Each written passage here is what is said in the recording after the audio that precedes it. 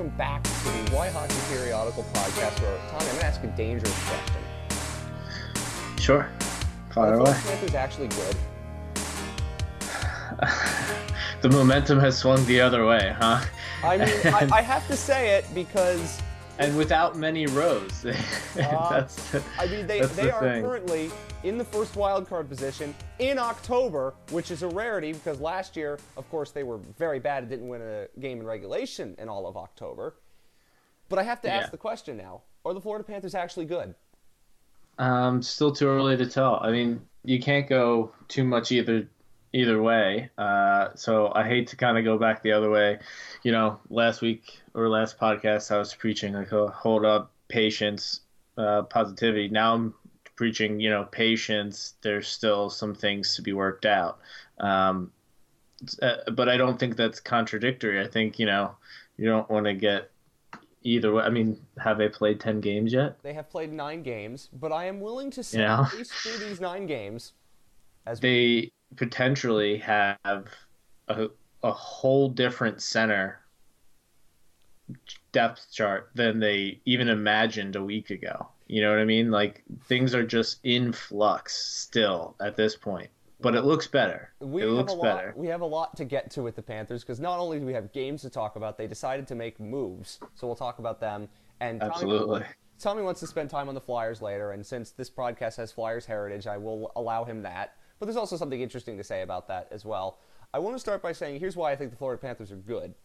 And maybe you will see this differently than I do, but they've played 9 games this season, and the story for the Florida Panthers this year has usually been they play about 2 good periods a game. In those 2 good periods, they do really well in possession. They generate some chances. They don't finish as well as they need to. They get 2 goals, perhaps. They'll get a power play, and they'll look like, they have a great power play again. But in the 15 to 20 minutes when they're not good, almost always 3 goals go in. When they're bad, things go really wrong. When they're good, they don't go quite as good, which means on the whole, even though they might be the better team, on the balance of a game, they still aren't getting necessarily the results.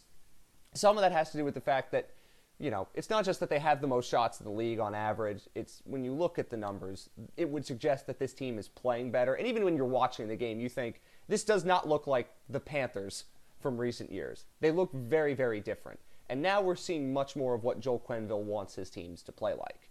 It's not Bob Boughner's Panthers with different goaltending. It looks more like what Joel Quenneville wants it to. And that's to be expected. And as time goes on, that's going to continue. Right? Yeah. I mean, there's definitely more puck possession. There's definitely more purpose and more poise. I mean, if one thing you could talk about when they have the puck in the offensive zone, the big difference is they have poise with it, or they're at least trying to have poise with it. And there is an assuredness on the puck now, and not just in the offensive zone, but in their breakouts. The breakouts look a lot different, and they're a lot better. How many times last year, and we're going to say this 1,000 times because it's worth it, how many times did we see last year defensemen just getting caught with the puck with all the forwards up high, turn the puck over, counterattack the other way, probably a goal? This year, that just doesn't happen as much. It's just there's a lot. Purpose is a good word. There's a lot more intelligence with some of these plays. And I think you hit the nail on the head. Everything has a purpose. Everything is designed to go to somewhere else. And these are patterns that are predictable. These are patterns that are being enforced in practice. These are being enforced in game. And there's a reason why every single thing is being done. And that is not something you can normally say about the Florida Panthers because that hasn't really happened all that often. Absolutely. It's really a first. Under Gallant, they had it under Gallant, but it wasn't to the same level, I think we could say. Maybe with Gallant, I still think it was a lot more of just lightning in a bottle. And this seems a lot more crafted, a lot more structured, workmanlike. And not to say that obviously Gallant's system is a lunch pail, workman mentality type aggressive system, but this is definitely much more sticking within a certain way of playing the game, and you can see that with the way Quenneville has designated his bench. Achari was the one playing 22 minutes when they went down to center, because Achari is playing the way he wants it to be played. And when Huberdeau goes out of line, he's quick to get sat down. Same with Dadonov and Barkov and stuff. We saw it when that line gave up a goal. Yeah, they went 7 minutes without playing, which only Joel Quenneville could have ever not only A, done that, but B, gotten away with it. Right, and you don't. You go like, you know what? He's doing it for a reason. Let's not say it was definitely all because of they were on the ice when that goal happened or anything like that.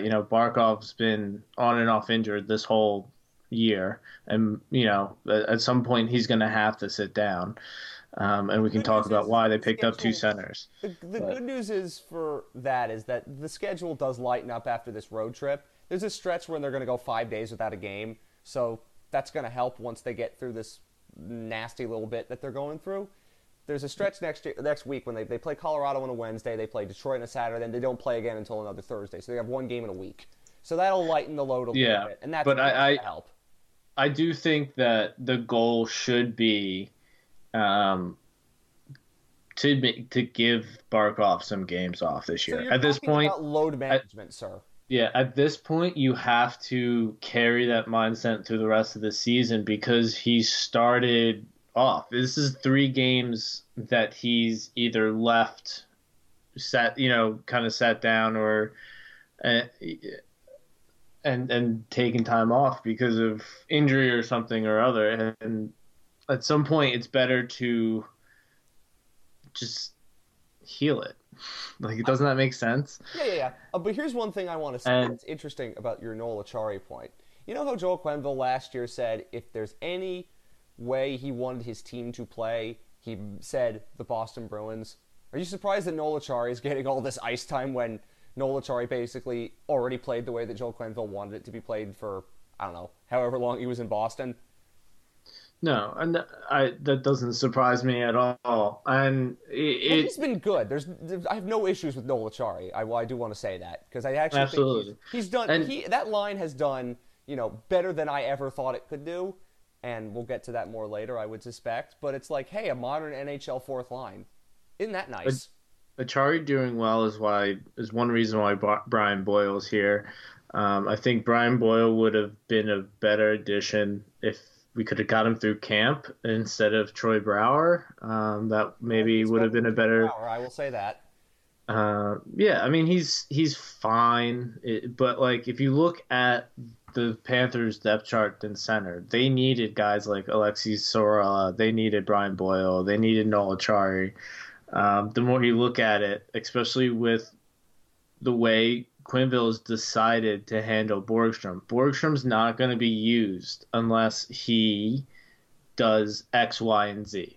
We can kind of guess what X, Y, and Z is based on old coaching adages and Well, also you can do and watching Borgstrom and how passive he is out on the ice. But not only that, and things not like only that. that with Borgstrom, and I'm still opposed to him being sent down, but at least now I get it. It's not like last year where there was no rhyme or reason for it. Still annoying. But you know why I can tell what Joel Quenneville is trying to do at least has somewhat of a purpose? Because Dennis Malgin is now one of the best Panthers.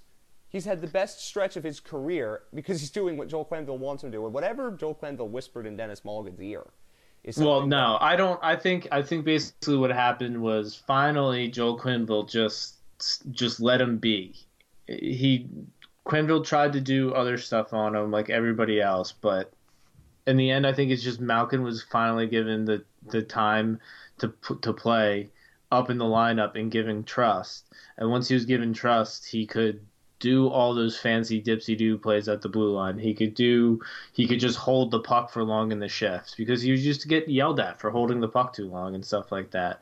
But that's what makes him go when he's on. Which makes perfect sense for Joel Quenneville's puck possession system. Yeah. Right, and so it just took a while for Quenneville to figure it out and how to use him, but he's just letting him be Malgin, and Malgin earned that in a way that Borgstrom didn't because Malgin did play the system. I don't think Borgstrom's played the system, and I think a lot of what Quinville has to do and sending Borgstrom down and, I think making Borgstrom work his way out is undoing all the bad development that's been placed on Borgstrom the last couple of years. I mean, what should have happened was you had a second year draft eligible late first round guy who was as somewhat of a pretty big risk profile, and he had a great first year at Denver. He was at the high. It was never, you had to make him take the next step after that and keep that momentum going in his development. And by sending him back, which we argued at the time was not the right call, potentially, it's potentially, I think it's started the trend of stagnation. And allowing him to kind of he doesn't have to sink or swim, so he doesn't keep ratcheting up. The intensity isn't there. There's a little too much hand holding and a little too much yo-yo. He should have been on the team, and he wasn't, but there was no rhyme or reason for it. It was just he was sent down, and then eventually they called him up because they had no choice. They had to. This year, if you have Brian Boyle, who I think is eventually going to play wing because I don't think you're moving Morgan out of center at this point when Trocheck's healthy. If you have that, you have Achari, then suddenly Henrik Borgstrom has nowhere to go, and he has to earn that spot back, which is not something he's had to do. And that is a difference that is critical. And it's a small difference, but Joel Quenneville is allowed to say that. And if Joel Quenneville is able to put Barkov and Huberdeau and Dadonov to task, then he can put anybody to task. And that... Yeah, I mean, a lot of it's kind of... Ears. I don't know how much it is putting it to task or mitigating injuries they're all playing through. And I think that's... Well, I don't think a Huberdeau cause is for injured. concern I don't think as well. injured. Barkov clearly is not right completely. Right, and I was telling you they shouldn't play and everything. You're saying, oh no, they're fine, and they're just not. They're just clearly not fine. Barkov is clearly not. Ekblad's not fine. Matheson's not fine. Like let me be all... honest. Let's say something about Ekblad and Matheson. We're recording this after the Pittsburgh game. Ekblad was Why? sick. He was ill. Matheson did get hurt blocking a shot. We don't know how serious those injuries are as of this point, which is really funny because Aaron they need to stop. They need to stop fronting their opponents and blocking shots. Just tie up your guy and move him out of the crease. Don't be a screen. Well, Barkov, there's a really interesting story it. That's been developing this year about how there have been injuries blocking shots because of the sticks, and I'm not going to proclaim to know anything about that, but some people have been writing about it, so it's really related to Joel Eriksson of the Wild. So if you want to go take a look at that, you can. But I want to get to talk about some players here briefly, if you don't mind. We've already talked a little bit about Morgan, and I think that, this is kind of what we thought he could be, and now he is definitively the third center on this team. I don't think there's any way you can replace him. He's been the second best center. I mean, yes, he has been. In this whole season. Last night, his that's not good. That highlights the I know. Issue. It's the same thing you said to me when I wrote about how great Mackenzie Weegar's been, and it's the same principle, and I understand that. But I don't want to be negative as much as I want to celebrate how good these players have been.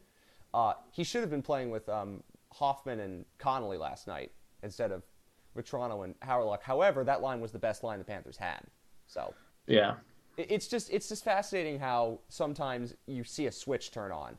And we saw it with Mackenzie Weegar, who is our favorite player ever, and has been playing like it. Barkov's our favorite player ever. I know. It's not. Well, not even in jest. I know, but let's be fair to him. He's been the Panthers' best defenseman this year. He has been. Well, Ekblad, but so we're gonna go. Okay. Well, the fact that they've been paired together and actually been playing really dang well.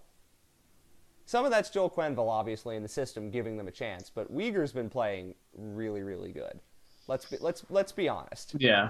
And that's again. But last year he was scratched multiple times for no reason, and this year he still has a tendency. And the issue is he's playing too high up in the lineup, and when he does, he feels whenever he plays a lot of minutes, there's a tendency for him to try to do too much.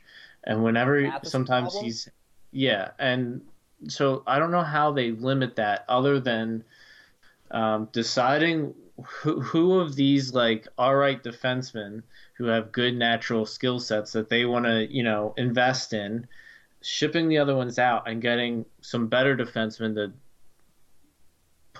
push them down the order a bit because it's just it's not helpful to have your best defenseman playing over their heads all the time. That's asking for something to go wrong, and you see it fatigue later in the game in the second period with the long change. That's when they struggle. Why? Because that's when Uyghur's playing a lot of shifts back to back, or doing shorthanded and then gone right back on 5-on-5 with the long change, But don't you can't think get that if off. it's a conditioning thing, that will eventually change because It, they'll get it's used to it's it? it's a conditioning thing, but it's also like you having guys playing these matchups they probably shouldn't play over and over and over again in long shifts where it's harder for them to get off the ice. It's a recipe for So you disaster. think Just that should you? So it why would makes you then? it's a reason why it seems like all their turnovers end up in the back of the net. You know what I mean? Like that's I one can of see the reasons. that. So what then would you do? Because Quenville has the setup where there are You got to two get pairs. better. You got to get a Well, better defense. beyond that, until they get better defensemen, which I would You agree with you can't they do need to do. much because I think they are playing, to this. Like I think the pairings have been pretty good. You've been limiting Yandel's 5-on-5 time. Yep. I mean, it's really just getting Brown out of the lineup, pushing some guys down, and getting in and bringing so Brown out, someone at the top of the lineup in, and pushing guys down. I mean, that's the You think move. that's going to happen at some point Yeah, still? Pissick out as well, Well, and it's Stillman ironic up. because he was playing it forward. That's so funny because Joel Quenneville, again, one of the few coaches that could ever get away with something like this, is basically saying,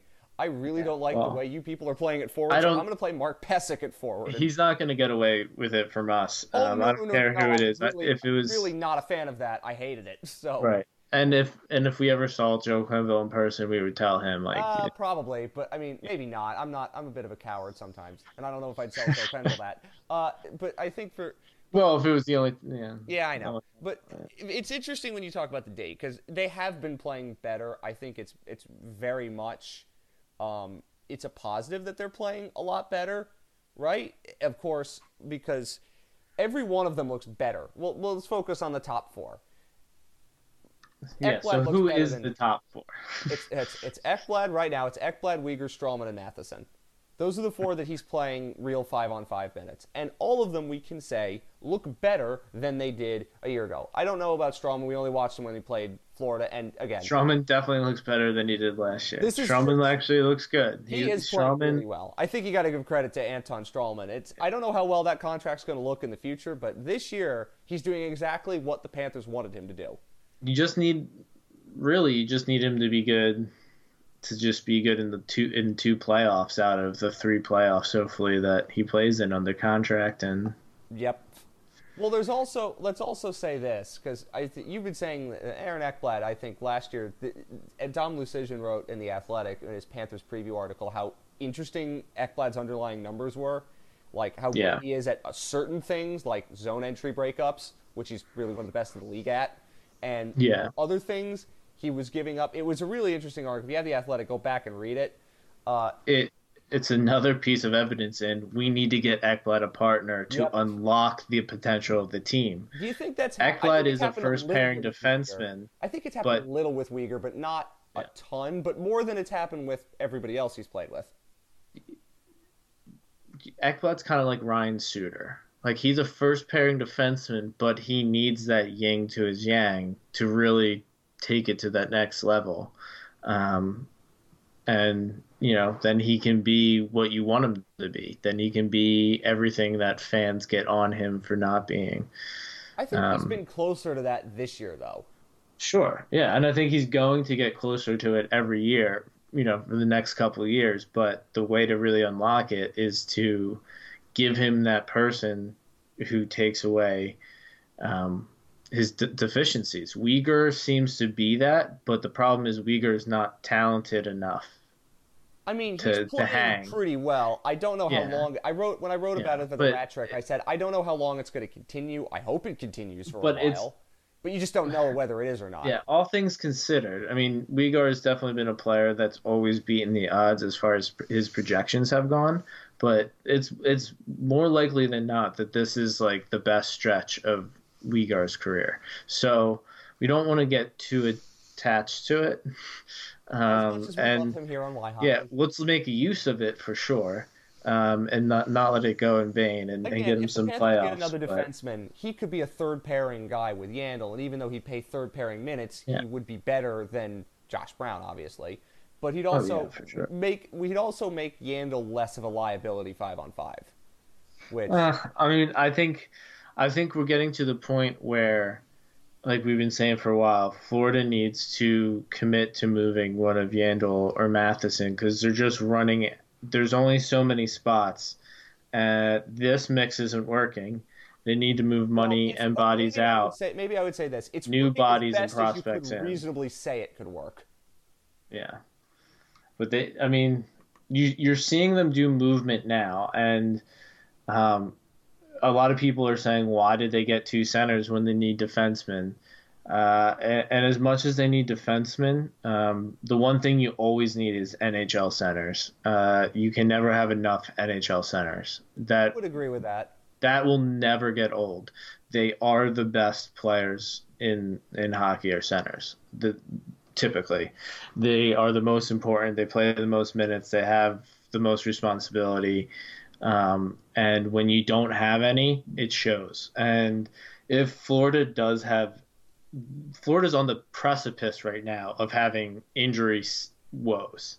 And they're walking on the right side of it. But if something goes wrong, like if Huberdeau takes a puck to the face or something, or Barkov just can't shake whatever is ailing him and has to go out for a while, who's going to step up? Jonathan Ang? Because that's who it looks like. Because Borgstrom's not a call-up. Borgstrom has to work on stuff. Tippett's not a center. Brian, they signed Brian Dominic already. Right, yeah, Dominic Tonato. I mean, like, or whatever his name is, like, Tornado. yeah, Greco. Like, who are they? Well, They certainly needed, not him. that's why they needed Alexi Sorella, who's Okay. on the precipice of being NHL ready. He had Let's two go to good let's go to a couple years things in now. the AHL. Yeah, let's go to a couple things now with these transactions. First, let's go for Brian Boyle. Firstly, this signing is interesting because I was surprised when it happened. I thought it was directly related to, oh my God, Barkov's hurt for a while. Turned out not to be the case. But what's interesting with Boyle is I don't think he's bad. Like, let me be clear. Like, he had a horrible stretch in Nashville last year where he did nothing. And my worry was when the Panthers signed him is that that's the kind of Brian Boyle they were getting. Now, his first game, you're never going to want to judge anything on the first game. He's got a lot more to go. And if this team's fully healthy, he's probably not playing at center. He's probably playing in wing because Dennis Mulligan's your 3C. But even then, it's just... Or do you move Trocheck over? Because that hasn't. I mean, that's another thing that doesn't get talked about because one, because things are going well enough, and two, because there's other stuff to talk about. But Trocheck has been okay. His best time came, and it always does, when Barkov's out the lineup. Barkov's not on the bench. Barkov's not playing. That's Trocheck's best time. Because that's when he gets to put it all on me, and that actually works. Yeah, I will agree with that. I will agree with that. I think that makes sense. I don't think he's been bad. Let's be fair. Like last year when he was healthy, I don't think he was bad. This year he's been fine. I think that again, to the fact that Dennis Malgin and Noel Chari are rivaling him it's kind of ironic when you think Dennis Malgin and Noel Chari are playing better than he is, which is true because they both are, and. It's because Vincent Trocheck's game, as we've said, like hair on fire hockey, basically. Or in sometimes with those two, Mulligan and Achari, they're much more structured in the way that they played, and it's worked. And I think Trocheck will get there. He still has, again, a lot of bad habits that you have to get out of his head. And he will get there, I think. But eventually, that's the problem. You can't, the Florida Panthers can't just keep saying this is going to get worked out. They have to start making choices and building their roster around it. If Trocheck is this age with this much game experience and he still can't get these bad habits, maybe he's just a winger. Maybe he's trade material to get that defenseman you need, because you have to give to get, and to get a top pair left defenseman, you might have to give up a guy like Trocheck or Borgstrom. Maybe Borgstrom was just a miss in the draft. Maybe, if he can't get that, if he just can't develop a more active, engaged playing style, or Borgstrom is at least younger, or just earn the trust. Yeah, but this goes to, they have to start doing this with defensemen too. Like, if Matheson's getting better and everything, but we haven't talked about him yet. That is a big contract. At least now, yes, there's the contract. But at least now, Mike Matheson looks a little bit more like the Matheson that was actually good. He looks like he's more consistent. The problem is he's consistently not the defenseman that you want at that contract, and we already have people who can play left defense at that role. Like, he's not. If you're dead set that, like, we can't move Yandel because he has the no movement clause, because he's so well liked, and because of the power play production, yada yada yada. Well, I think it's fine, because of the no move clause than anything right, else. Absolutely. But you can argue any of those points. I'll give it to that. So that there's only 2 spots left on the left side. One's Uyghur at this point. Yeah, and then you need to move a left defenseman. You need to start matriculating, so to speak, your left defenseman, because you just had to trade one because your 3 best players in the AHL team are left defensemen. How long is that going to last? That's really ironic. Before 26, you took a chance on Ethan Pro, just like you did with McDonald before, and it's working out. But they're in their mid-20s. They're trying to get 100 games at the NHL level, seeing if they can do it. Like, they want to prove to themselves that, hey, at least I could have done it, or I did it for a year or something, or to make a career, and this is like their last shot. And then your other 2 are Keeper, who is playing decently well, and Riley Stillman, who should have been on this team. So right, yeah. I mean, I think Keeper needs the full year you're at the AHL level. You're not wrong, and we said that Stillman. But, like, he is old. I mean, he is old. He's 23. Like, he would have been a 16 draft year, I think, right? Right. Yeah, but I mean, and him, Shemtich, like, and obviously those guys, they're right-handed D, and Kanunin, they're like a whole different ball game. But if you're looking for defensemen, and you have a bunch of defensemen who you seem to say catch your eye, Keeper, Stillman, yada yada, and you say you want to integrate them, you got to do it at some point. And just like we're seeing with Brian Boyle, like, it's hard to just bring a new guy in. So it is. It's better to do it sooner rather than later. That's why I've always asked for it so early. It happens playing in the NHL, and this is my biggest objection with the Boyle signing. Was at some point, I know why you signed Brian Boyle. I understand why. My guess is that Joel Quenneville went to Dale Talon after playing Mark Pesic at wing and said, I need somebody else. And so, instead of making a trade, which is good. I think that for a while they probably were having these discussions, and as soon as they had to play Pesic, it was okay. Let's offer him the contract, and then it took like a day or whatever to get the job done. And yeah. Which, again, it's fine. Brian Boyle is not Troy Brouwer. Brian Boyle is at least, and again, not Michael Haley, so we don't want to say that. Like, as I said, I wonder whether Jace Howerluck could eventually be that. He played fine last night, and if Trocheck's still hurt, he's going to continue to play. But, as I say, like, at some point, you have to give the young players at least a chance.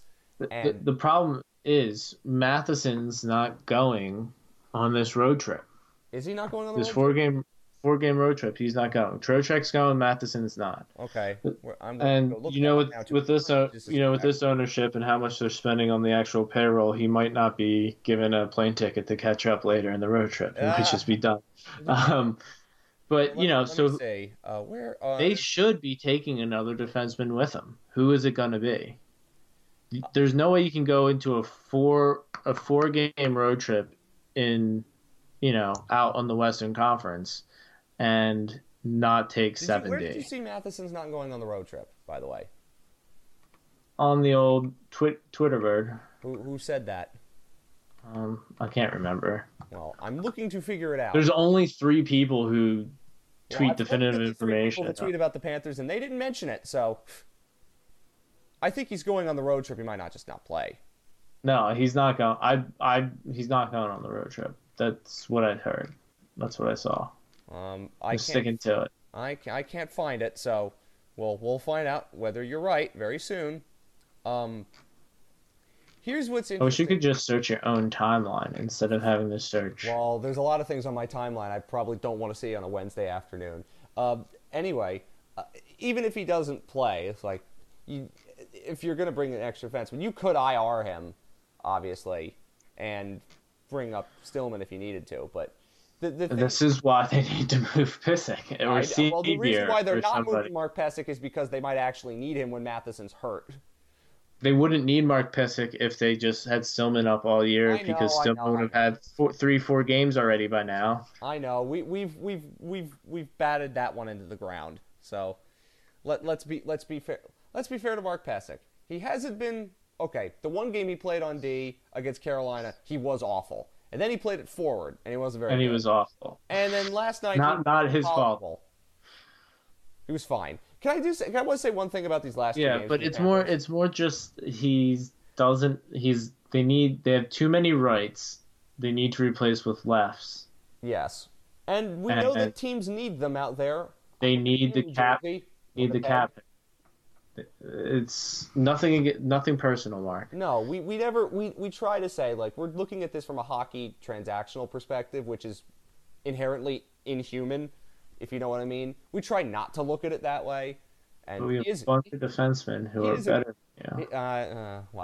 He seems like a very good human being, and there's nothing wrong with that. Yes, New Jersey, Winnipeg, please trade for Mark Pysyk. Ethan Prowse or righty. Jeez. Why do they have so many? Remember this year they said, like, oh, we need to go out and get right-handed defensemen? We have 2 left-handed defensemen. And then they changed it to left-handed defensemen after a while, which was interesting. Stillman is our 3rd left-handed defenseman. Basically. Well, this is why I always caution against worrying about handedness. Like, you only need to worry about it, like, if you actually at dire times. Yeah. But other than that, on the general sense, like, what are the biggest things you've noticed? Because we've watched all of these games. What is the biggest thing I notice is it's still just a roster construction issue. It seems that a lot of the goaltending is going to be there, and we have to get to that. And like, their goaltending's markedly improved right now, and Sergei Bobrovsky's always the worst in October, and I think that's going to be improved. Their coaching is definitely improved. It's just now you need to wait for it to settle, and you need to wait for them to make some more roster moves. I'm now a little less patient because they made some roster moves, and it signals to me they're willing to start making changes. So now I'm like, all right, let's start calling up D. Let's start doing this and that, like, because we got some injuries, we got some reason to. It makes sense now. That's just I can see that. But on the whole, like, if you look back on any time under Bob Boughner, this team is playing infinitely better. They haven't played this good. They haven't played this well as a team and this cohesive and like as dependable. Like, that's just dependable. Like, you can see that they, like, when Achari's about to get blasted in the neutral zone, you can see he knows that he can put the puck in this place, and Howerluck is dependable to go and get that puck and keep possession. Or Colton Sevier.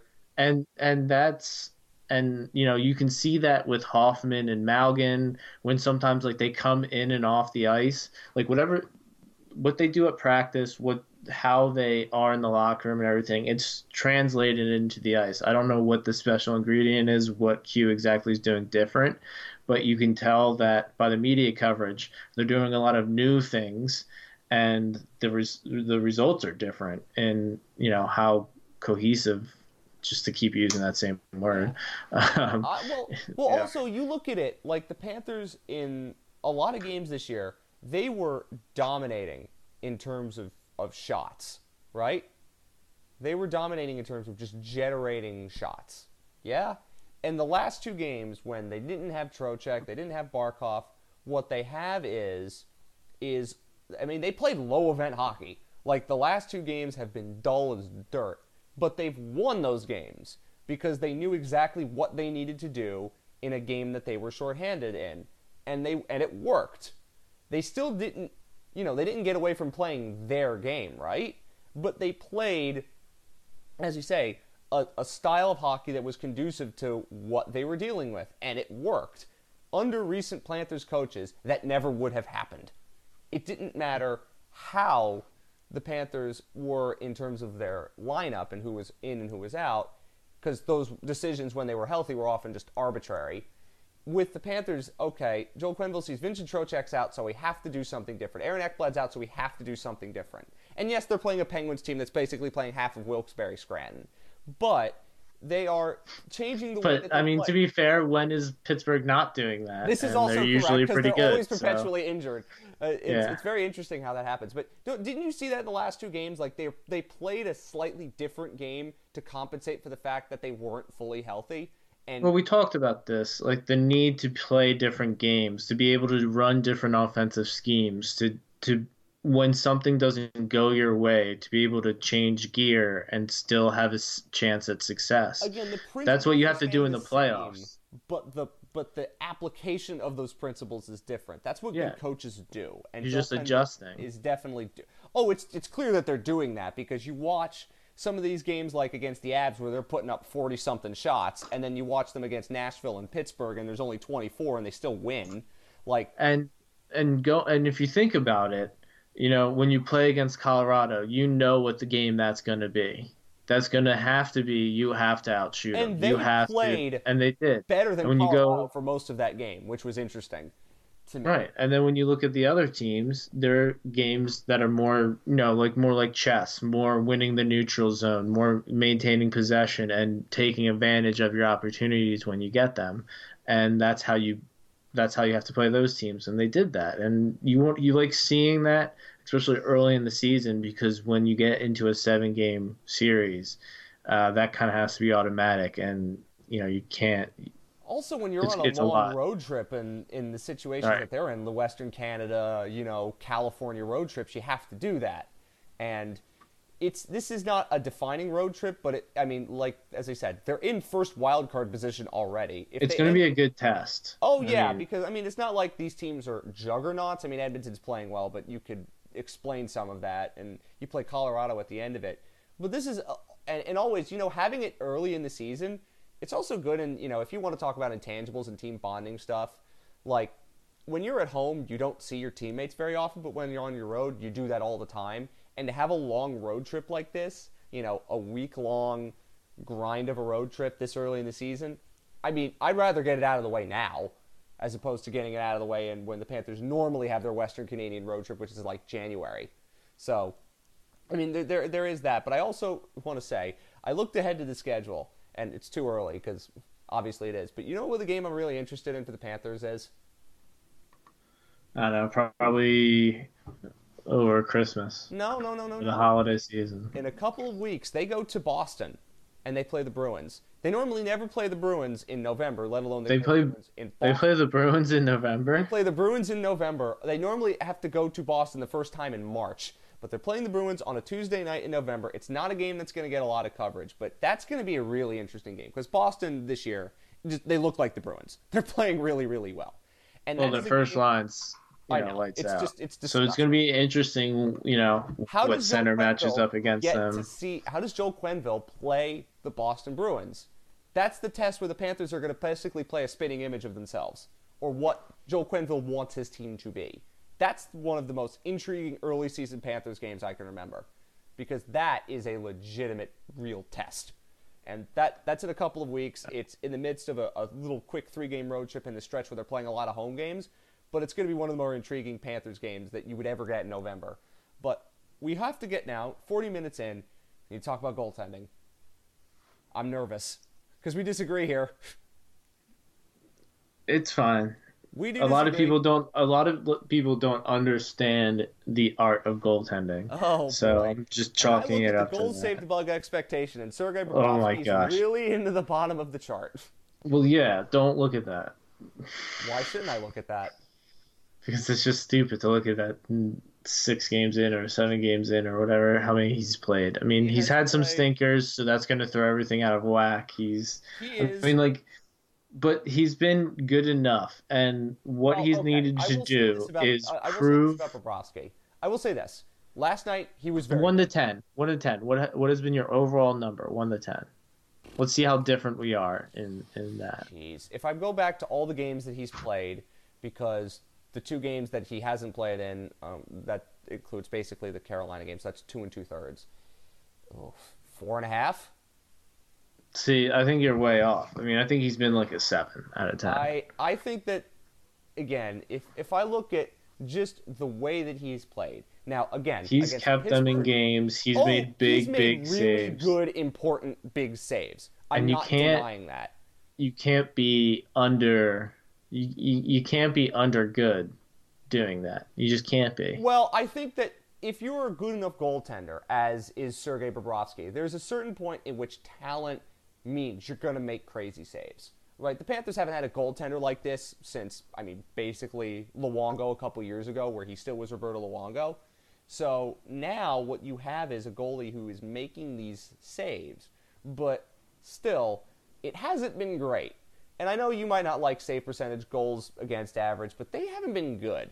They really haven't been. Now, there have been, that Pittsburgh game was one where he played really well. I do want to say that. Against Buffalo, he was also really good.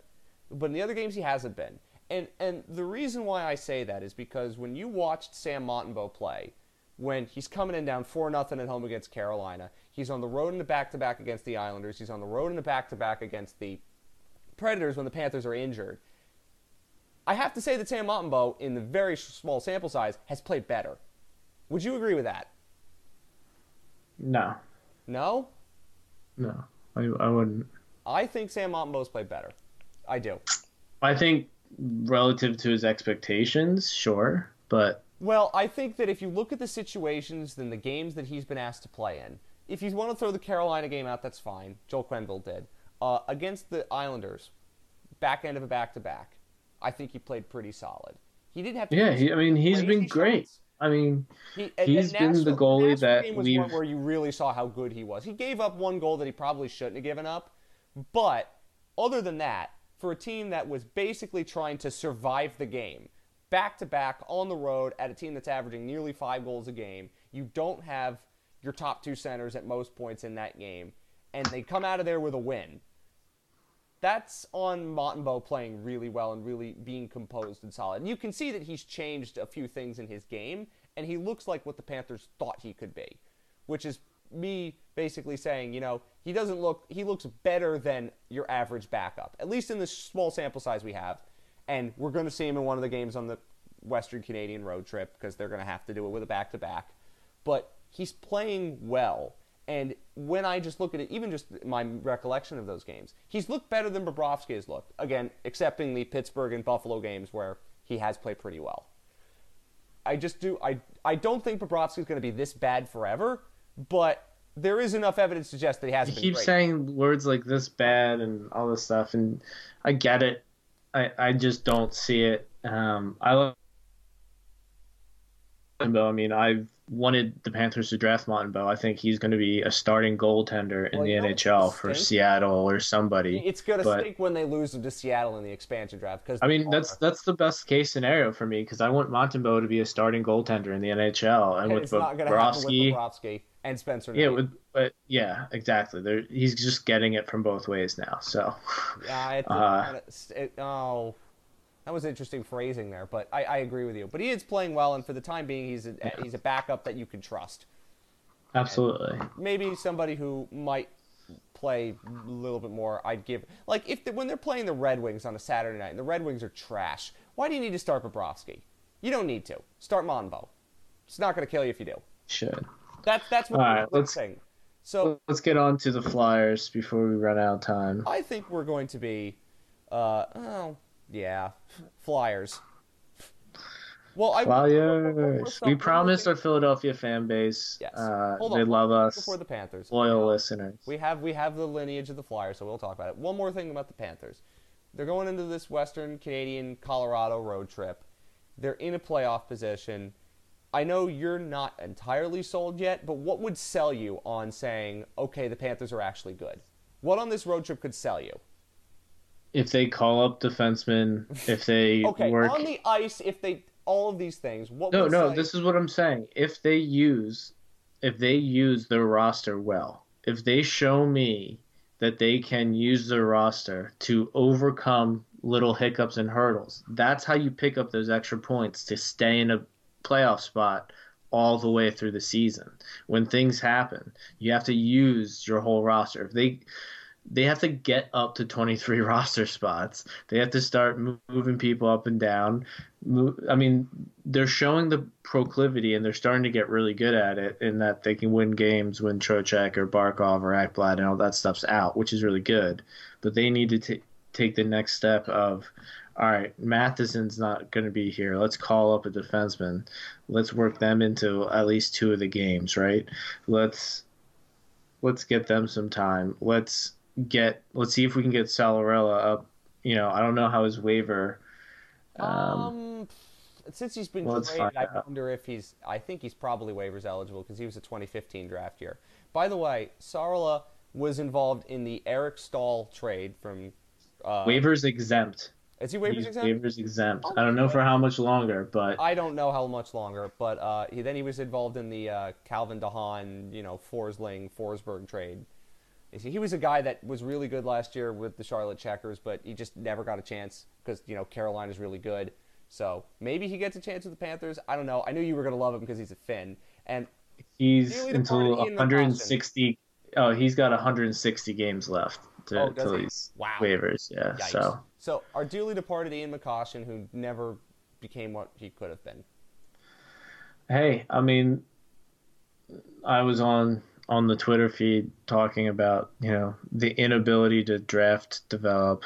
Is it an issue with who they draft? Yeah, a bit. Is it an issue with how they develop? Yes. Oh, Absolutely. I think it's much more of an issue with how they develop. And is it an issue with well, I mean, I think it's a little bit I think it's 60-40. I'll let you argue which one's which, but Well, I mean, when you look at the fact that they have developed players like Trocheck became a very good NHL player. Uyghur's become a but pretty every decent. NHL team has developed good NHL players. Well, I That's know. just, like we're talking like they have they do the bare minimum, maybe the next level above the bare minimum. That's what they're operating It under. looks like they're starting to 10 do years that into the now. blueprint, but I it's know. 10 years into the blueprint.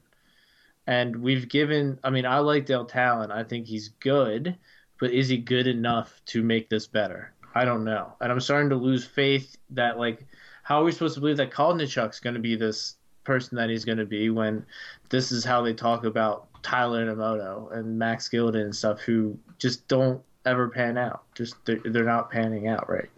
A couple of bits of negativity to have on your head while we talk about the Panthers. Okay, let's move on to the Flyers. This podcast has Flyers heritage. Tommy wants to talk about it, and I think the Flyers are interesting because they're actually a good possession team. They're interesting this year, They are very and interesting this year.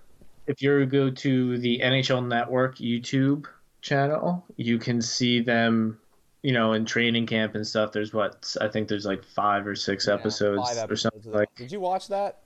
I've watched 3 of them. It's pretty solid. They focus on a lot of the new players, like a lot of Kevin Hayes, a lot of Alain Vigneault, a lot of James Van Riemsdyk, like I guess who's newer but also older.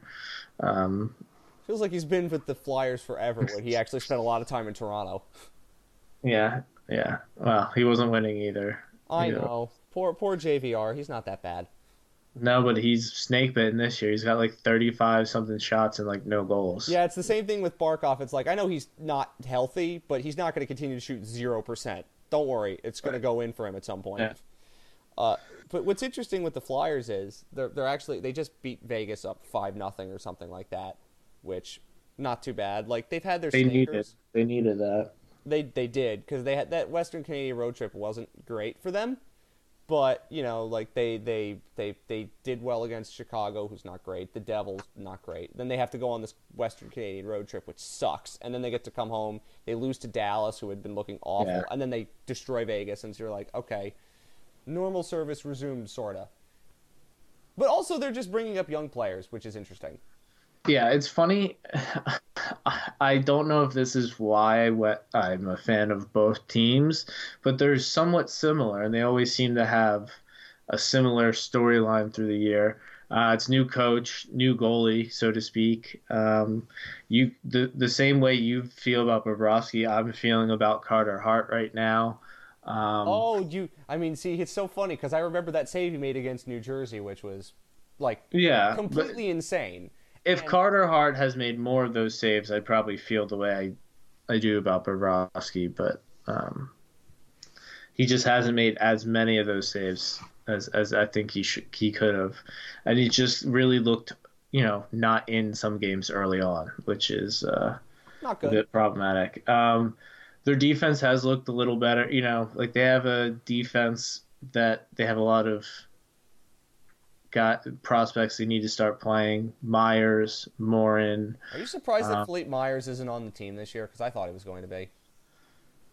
I'm not, just with how good, they brought in Niskanen and Braun. Braun.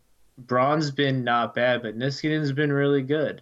I'm also And really that, surprised by that because I thought that Niskanen was basically washed. yeah, I mean, if he was, he would have went to Florida. So, Oh, stop um, that. Would you take Niskanen or Anton Strawman? I'd still take Strawman. I'd take Niskanen because they need lefties. Oh, gee. If Well, you're, but Niskanen's a righty, so there you are.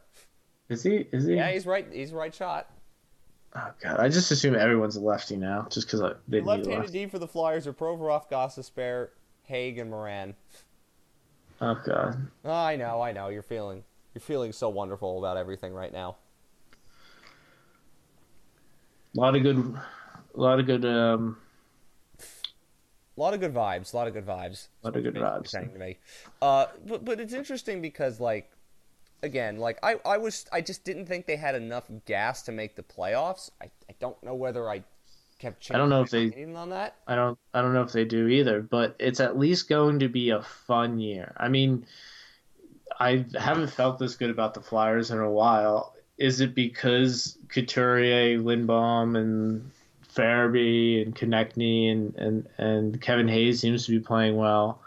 I think so. I think it's that there's people beyond Giroux and Provorov, And Voracek. that are contributing, are impacting games, and can win games or change games on their own. And they seem to have a little more personality.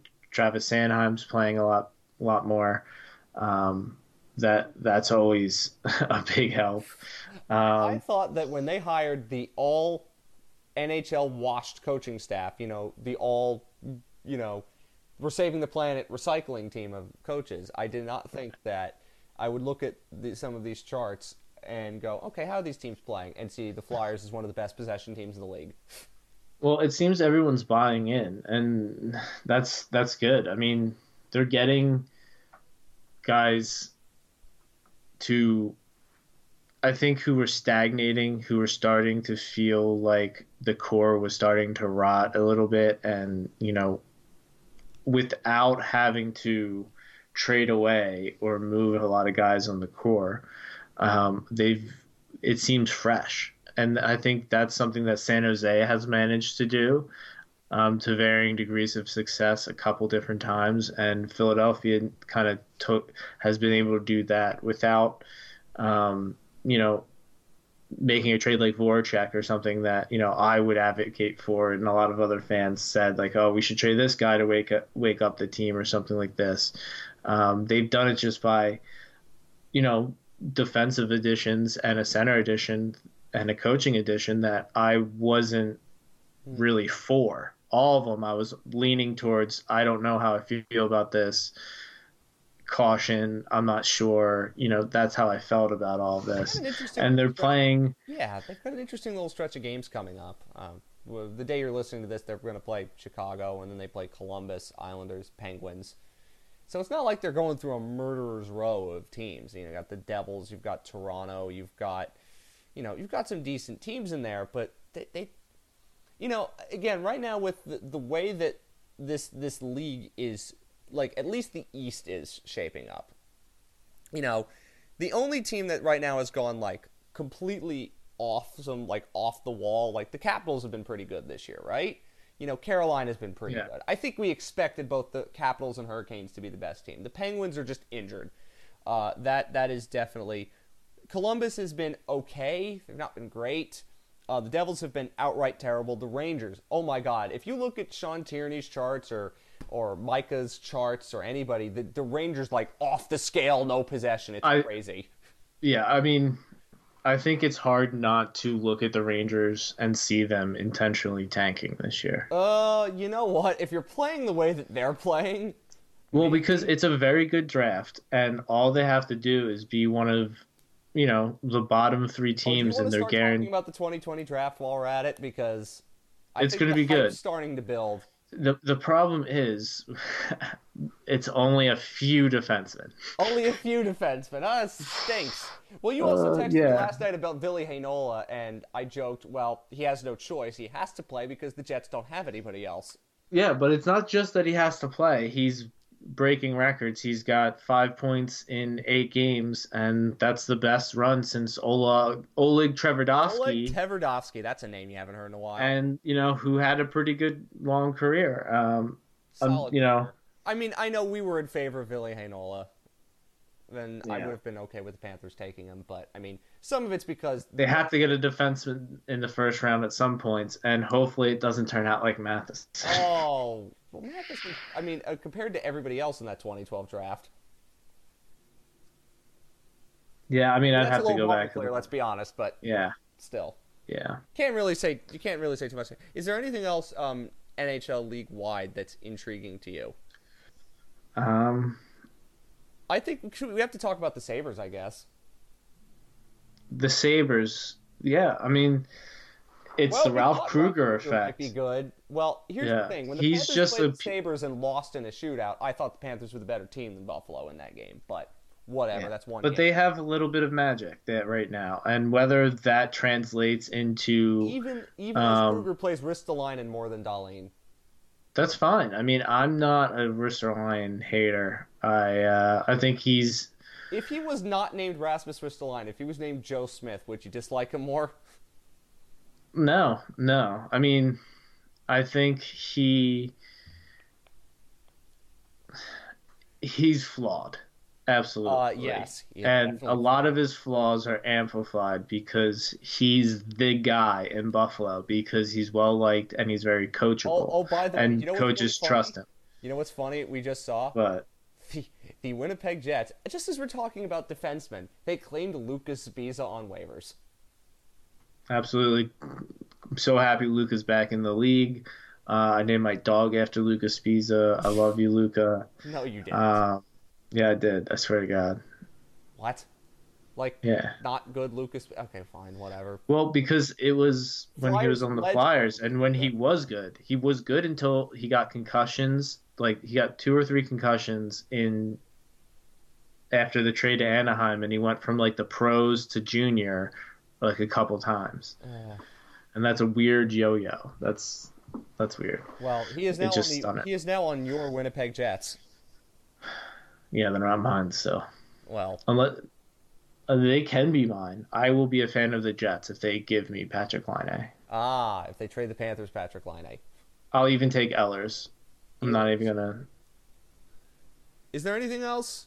I guess like the other thing that, I mean, what's interesting for me, I mean, we talked about the Avs. I mean, they just lost for their first time in regulation, but I feel bad now because I didn't pick them to win the Central, and I wanted to, but I couldn't convince myself to do it, and they've been the best team in the league.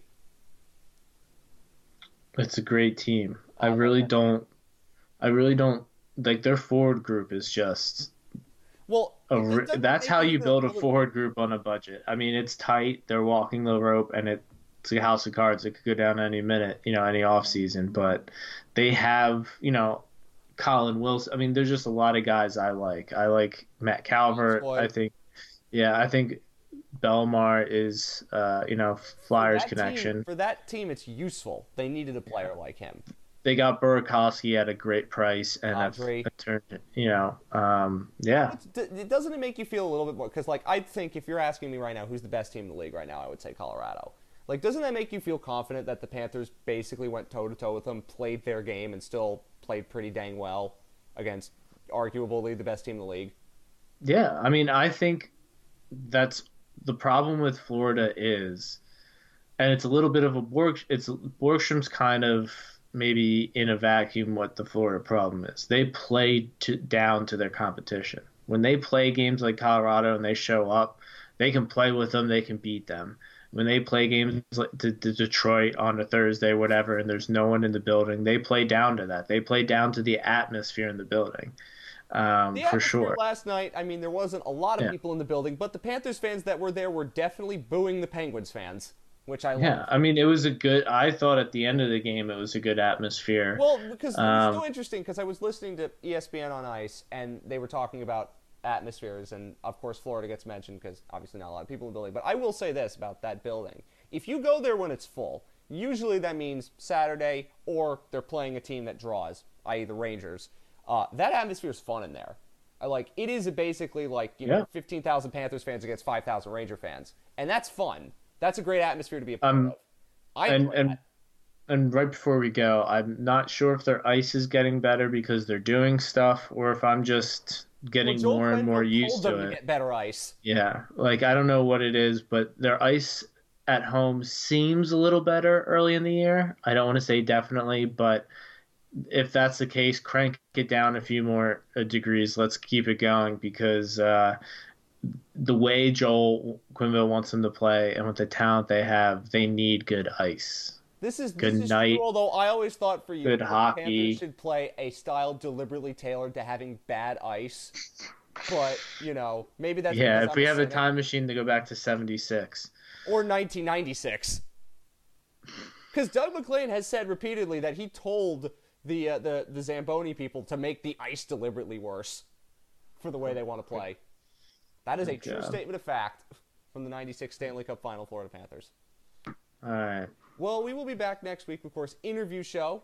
And there's a lot of intriguing things that we will be doing with those interview shows. And if the guest that we want on is the one that we get, you're going to really love what we have next week coming for you. And, of course, there's a lot more coming after that. And maybe if the Panthers do trade Mark Pesic, we'll do an emergency podcast.